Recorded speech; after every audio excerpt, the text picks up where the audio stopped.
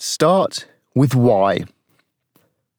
When we stumble upon something that captures our interest, we tend to think, yes, that is what I want to do. Then we figure out how to make it happen, hopefully before the early enthusiasm wanes.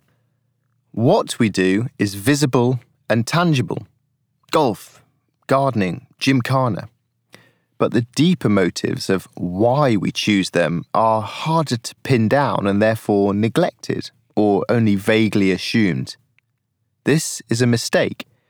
It can lead to flitting from one fad to the next, from job to job, not inspired enough to fully commit and never quite satisfied. If we do not uncover why we are out there searching, we risk ending up with nothing of substance. Chase too many rabbits and you'll catch none at all. Riding around the planet was the what and how of expressing my youthful, adventurous urges. But I only fully excavated the reason why I wanted to do it after the Yukon forest fire. I should have processed things the other way round. Start with Why is a popular TED Talk by Simon Sinek. He speaks in a business context, but I have found the idea useful for persuading myself to summon the effort needed to make interesting stuff happen. We can only spend our time once. It is foolish to not consider why we should take one path and not another. Being clear about why you choose to do something is an underappreciated first step to living adventurously. It makes sense to have some idea about what matters most in order to illuminate our stumbling, fumbling journey through life.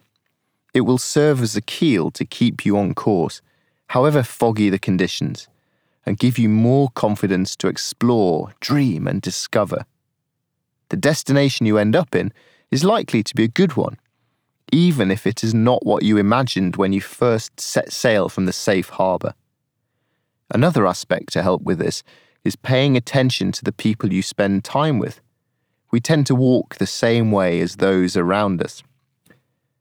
The Japanese, as they often do, have a nifty word that encapsulates this essence of what gets you out of bed in the morning. Ikigai is the overlap of what you want to do, what you ought to do, and what you have to do. If you can discover something that ticks all three boxes, then you have discovered your Ikigai, and perhaps even the purpose of your adventurous life. Starting with why helps quieten our self-defeating noise and deters procrastination. For example, this is the sort of thought process that rattles around my tiny brain from time to time.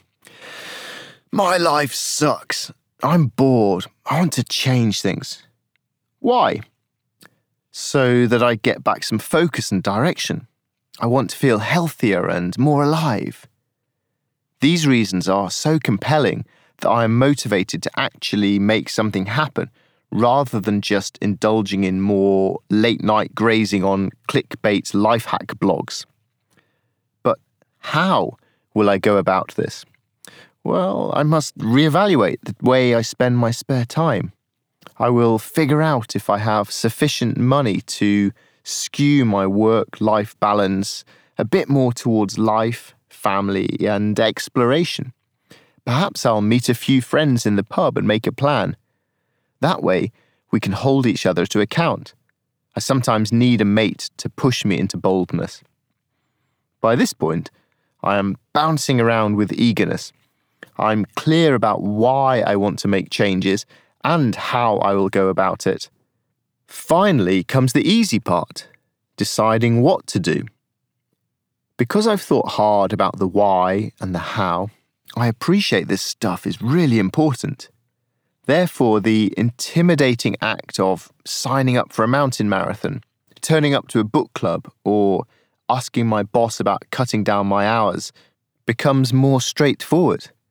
Indeed, it is now apparent how daft I would be not to do these things.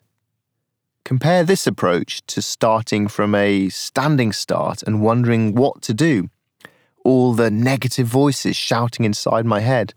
how unfit I am for a mountain marathon, how embarrassing it would be to turn up at a book club where I know nobody, assuming there is no way my boss would countenance any time off.